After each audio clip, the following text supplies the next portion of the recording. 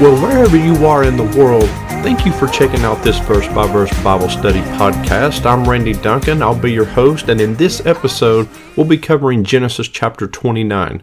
But before we begin, I just want to share that this Bible study has just recently hit downloads and listens from 100 different countries and 2,700 different cities. And that tells me that there's a genuine and worldwide hunger for God's Word. And so, no matter where you are from around the world, thank you so much for taking the time to listen. Now, in the last episode, we saw Jacob fleeing from his brother Esau, leaving his home and heading to his uncle Laban's home in Padan Aram, in Haran. Along the way, God visits him in a dream revelation where the scene of Jacob's ladder takes place, the scene that shook Jacob to his core, so much so that he vows to follow God from that day forward. And so this is where we pick up the action. So chapter 29 verses 1 through 8 read, "Then Jacob went on his journey and came to the land of the people of the east. As he looked, he saw a well in the field, and behold, 3 flocks of sheep lying beside it. For out of that well the flocks were watered. The stone on the well's mouth was large, and when all the flocks were gathered there, the shepherds would roll the stone from the mouth of the well and water the sheep, and put the stone back in its place over the mouth of the well. And Jacob said to them, 'My brothers, where do you come from?' And they said, 'We're from Haran.' And he said to them, 'Do you know Laban, the son of Nahor?' And they said, 'We know him.' And he said to them, 'Is it well with him?' And they said, 'It is well. And see, Rachel his daughter is coming with the sheep.' And he said, 'Behold, it's still high day. It's not time for the livestock to be gathered together. Water the sheep and go pasture them.' But they said, 'We cannot until all the flocks are gathered together and the stone is rolled away from the mouth of the well. Then we will water the sheep.' So Jacob resumes his journey after his revelation from God. And the Hebrew phrase actually reads that he lifted up his feet, which is a phrase found nowhere else in the Bible, and although it does mean to put into action, referring to his journey, some Hebrew commentators say that it sort of carries the meaning that now the going was going to be easier, or that he went with confidence and resolve, referring, of course, to the events and experience from God the night before. And it says that Jacob came to the land of the people of the east, which is simply a reference to land east of Israel, which we already know was Padan Aram, or Haran, where his uncle Laban lived.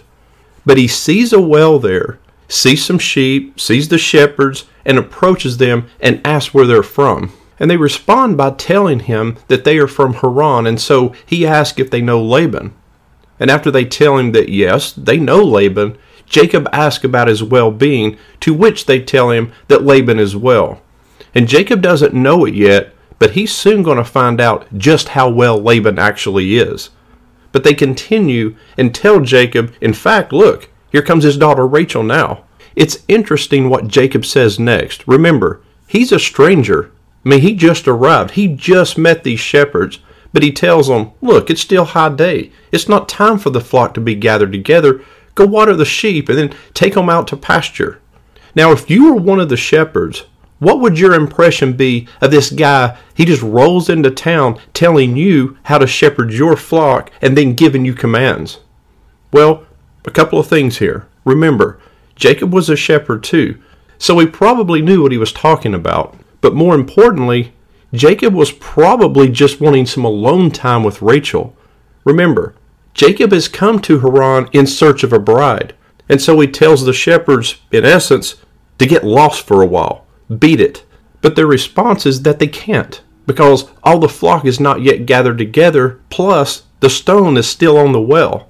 Now, something to keep in mind here, when we read about this well, understand that this was not a well like you may think of, with the rocks or stones built up around it as a protective wall. These cisterns or these wells, they're basically just holes in the ground, with a large, thick, flat stone covering them. And this stone, it served a couple of different purposes. First, it protected against dirt falling into the well, and so it helped to keep the water clean.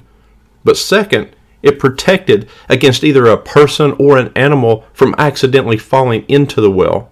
But these stones were huge. They were very heavy, and it required 2 or 3 men to remove them. But I want you to also notice the shepherd's response to Jacob. they say that they can't water the flock until the stone is removed, which implies that they were unable to remove it. Now, the text doesn't specifically say that there are 3 shepherds there. It says there were 3 flocks, which implies that there were 3 shepherds, but we know that there were at least 2. And so, regardless of how many there were, whether it was 2 or 3, we know that they were unable to remove the large stone.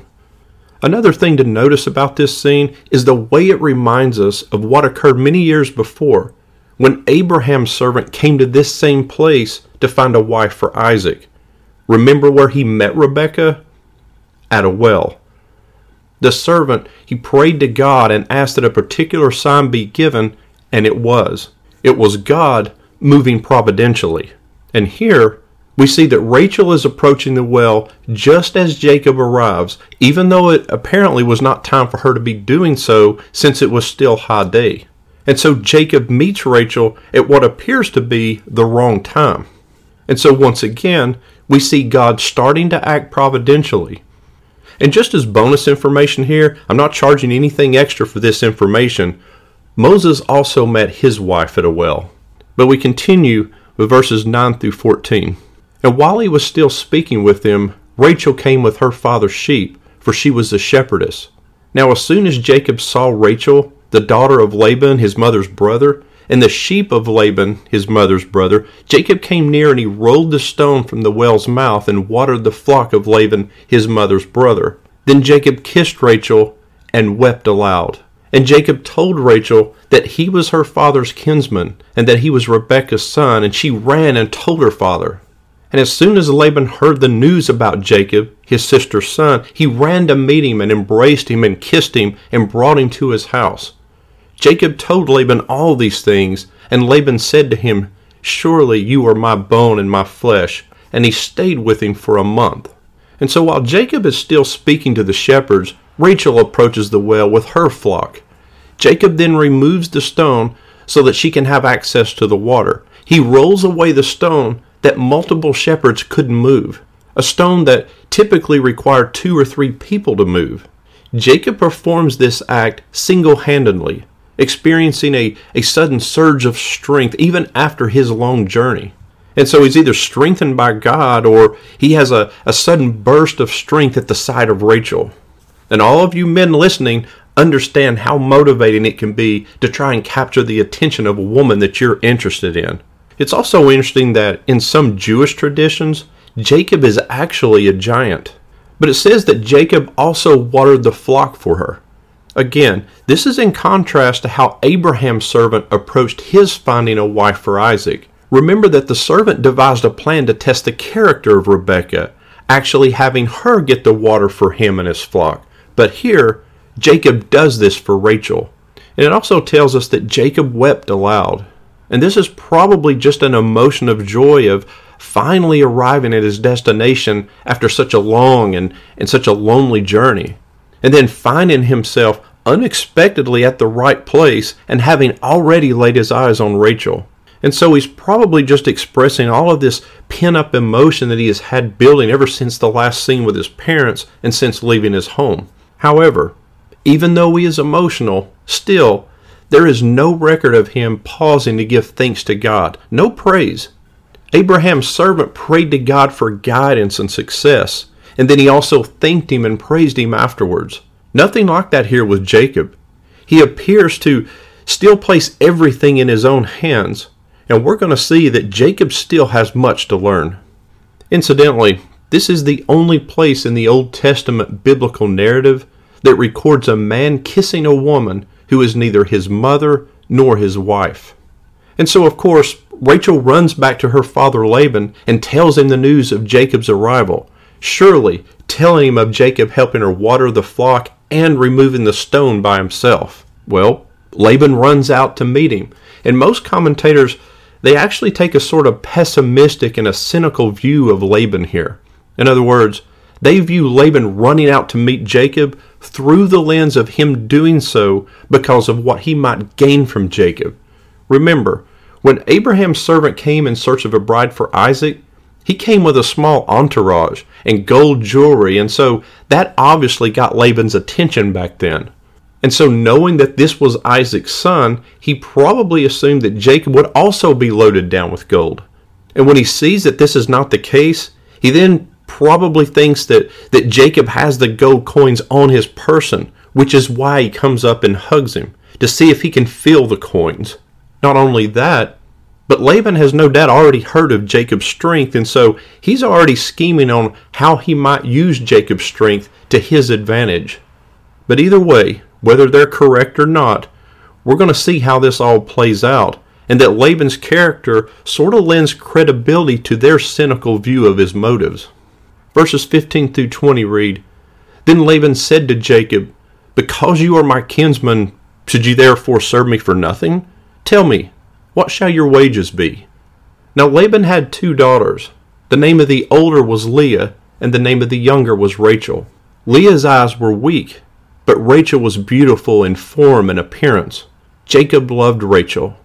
And he said, 'I will serve you 7 years for your younger daughter Rachel.'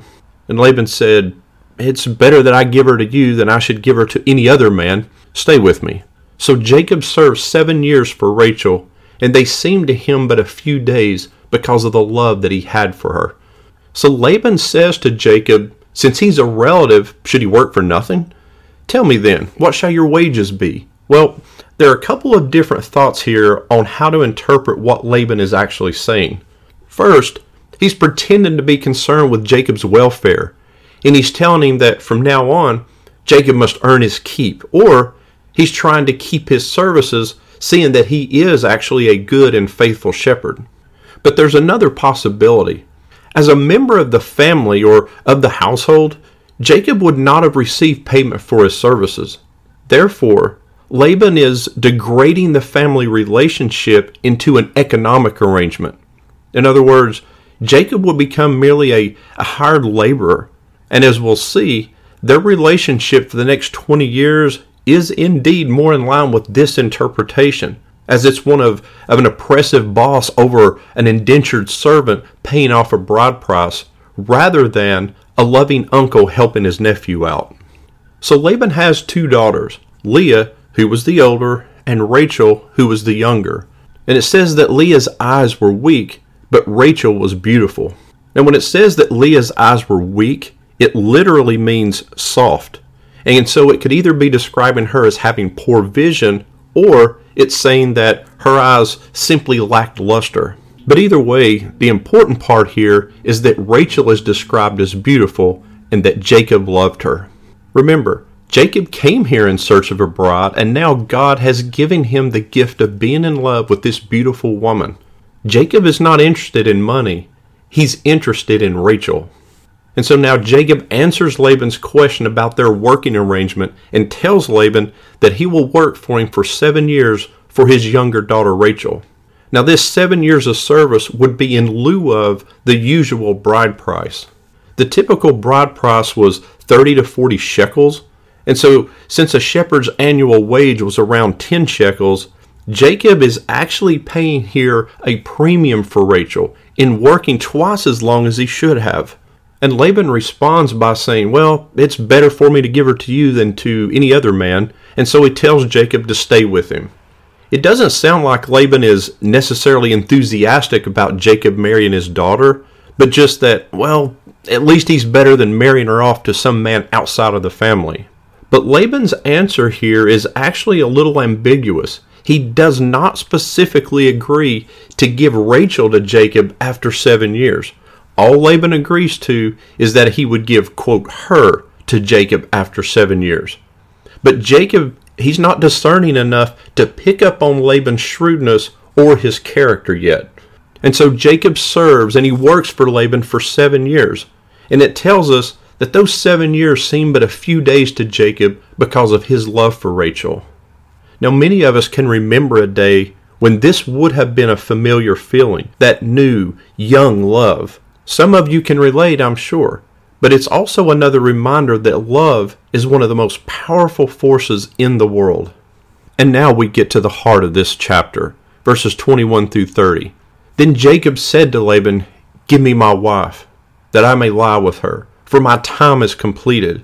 So Laban gathered together all the people of the place and made a feast. But in the evening he took his daughter Leah and brought her to Jacob, and he went into her. Laban gave his female servant Zilpah to his daughter Leah to be her servant. And in the morning, behold, it was Leah. And Jacob said to Laban, What is this you've done to me? Did I not serve with you for Rachel? Why then have you deceived me? And Laban said, It's not done so in our country, to give the younger before the firstborn. Complete the week of this one, and we will give you the other also in return for serving me another 7 years. Jacob did so, and completed her week.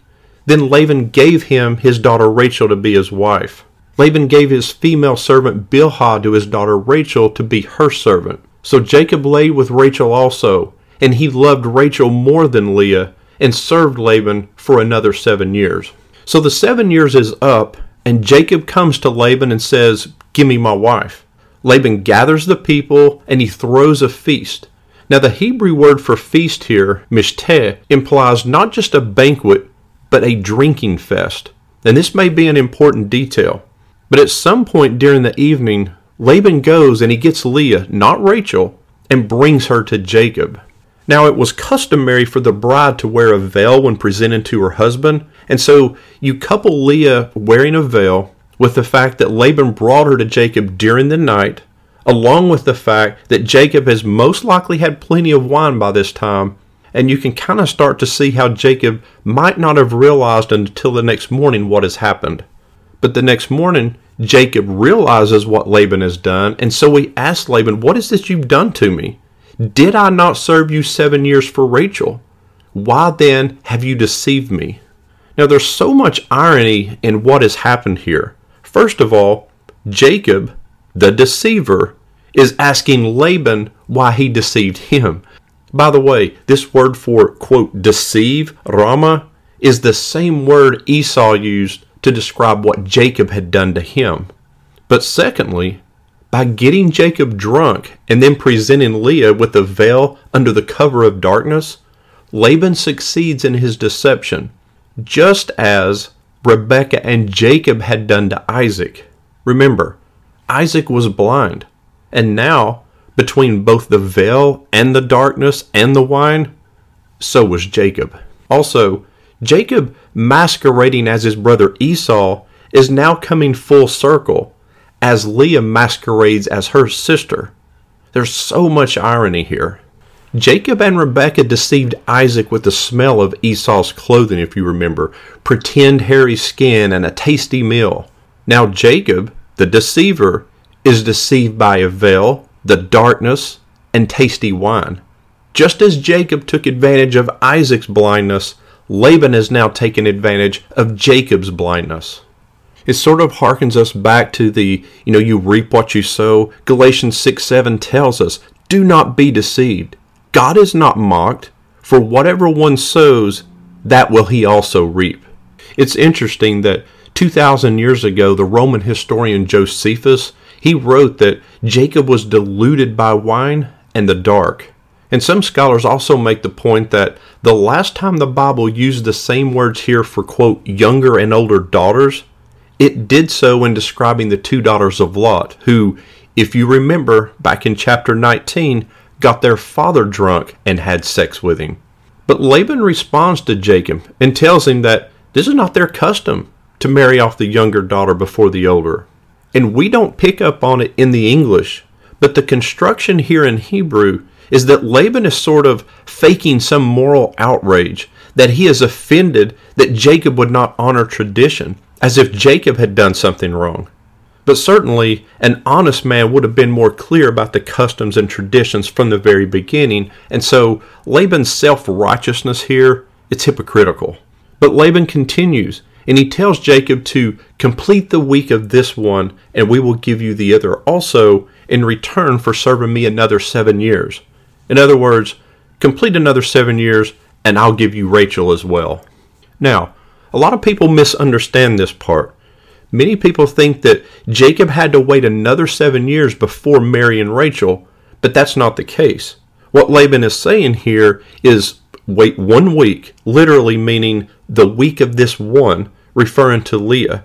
This week was the bridal week and was the 7 days of feasting and celebration of a marriage. So wait this 1 week, and I will also give you Rachel, provided you serve me and work for me for another 7 years. So the additional 7 years was the amount of time that Jacob had to work for Laban, not the amount of time he had to wait to marry Rachel.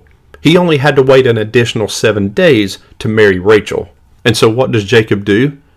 It tells us that Jacob did so.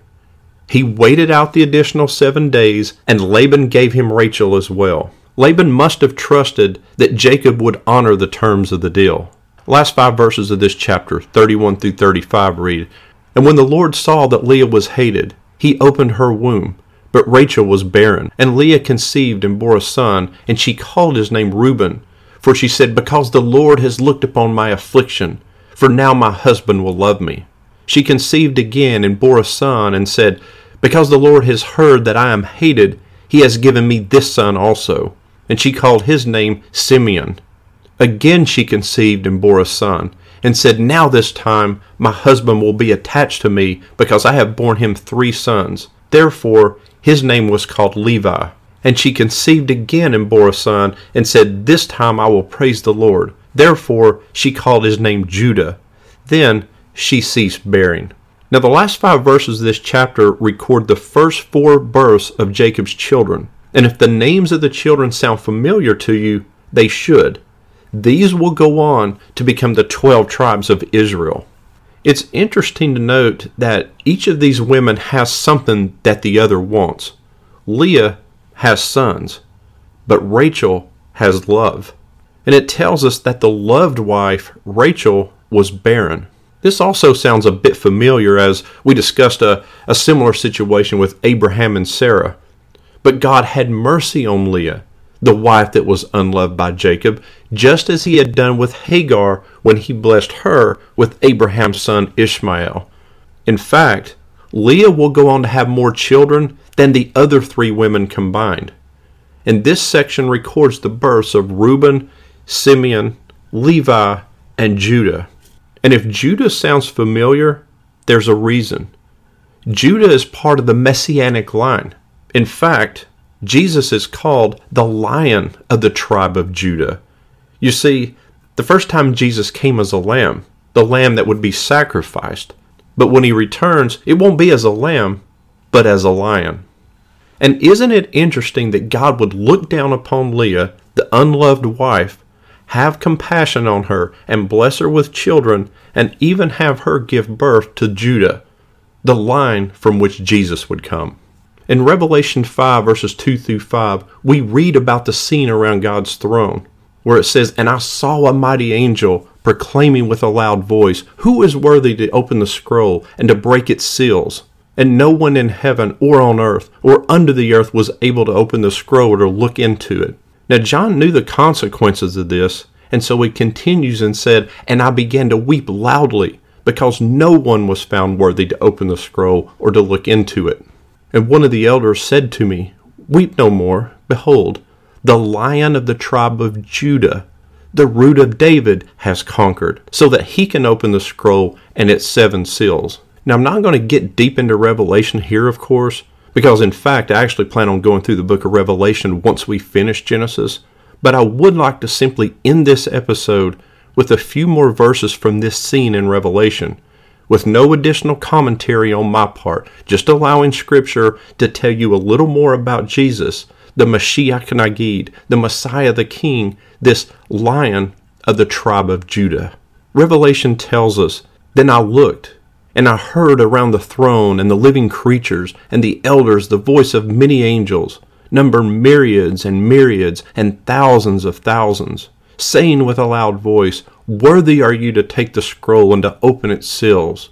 For you were slain, and by your blood you ransomed people for God from every tribe and language and people and nation. And I heard every creature in heaven and on earth and under the earth and in the sea, and all that is in them, saying, To him who sits on the throne and to the Lamb be blessing and honor and glory and might forever and ever."